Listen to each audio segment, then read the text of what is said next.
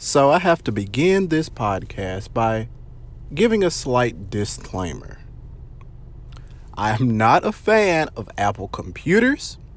I think that macOS I view it as a disgrace to Unix-like operating systems. But for science, I saw and I conquered the new MacBook Pro at the Apple Store. So let me give you some of my impressions about this new 16-inch MacBook Pro. Let's talk about it. What's going on, guys? This is Dexter Johnson, and you're listening to yet another episode of In the Weeds, the podcast meant to educate and empower you, the listener, in this vast world of technology. Let's get into it.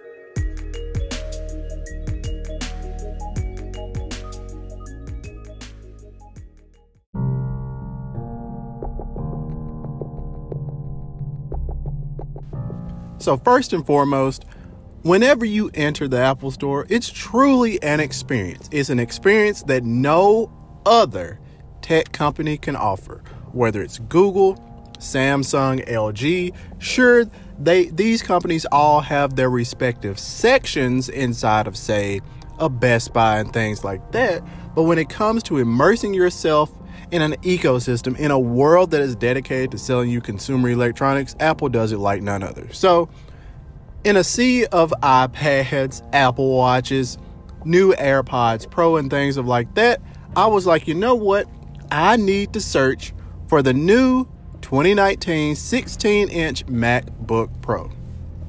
What did I do? I found one, and I performed a nice little typing test on that and its smaller brother, the 13-inch MacBook Pro. So here are some key differences.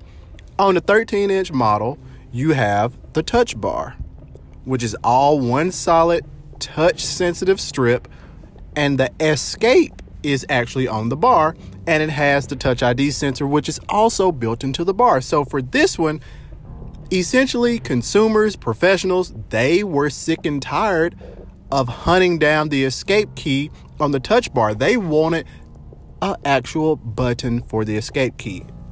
And it is back. It has returned. Guys, first and foremost, I think the touch bar is stupid. I don't think enough applications use it. And I feel like it is a solution searching for a problem. There is no problem with all the function keys that were there. There is absolutely no problem with how they work. They're on every other keyboard on the face of the planet. Apple, stop it. Just stop it.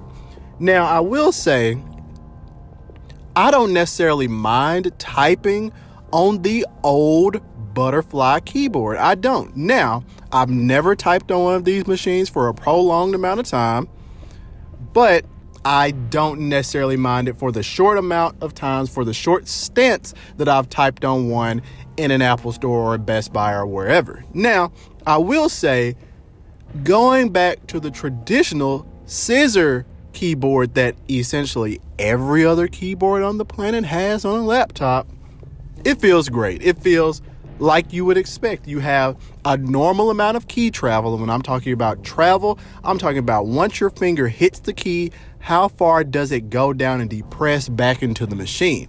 When you had the previous MacBook Pros and the new MacBook Air and things of like that, you tap it and it's just like, it's very punchy and very shallow. Sometimes I would almost imagine that if you type on one of these things long enough, you might wonder, hey, did I even type anything?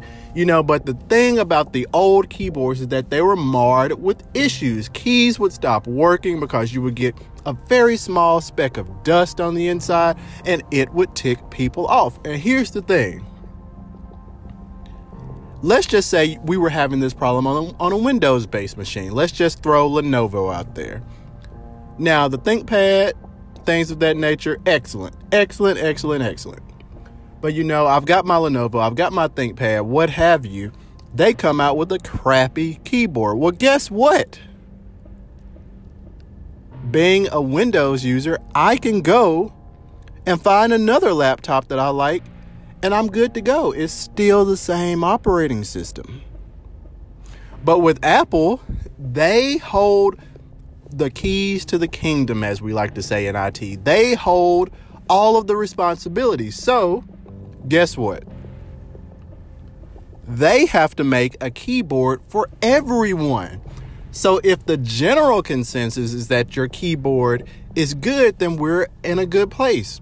But over the past few years, the past few iterations of MacBooks and MacBook Pros, the consensus has been this keyboard is trash. It sucks. The key travel is garbage. It's unreliable.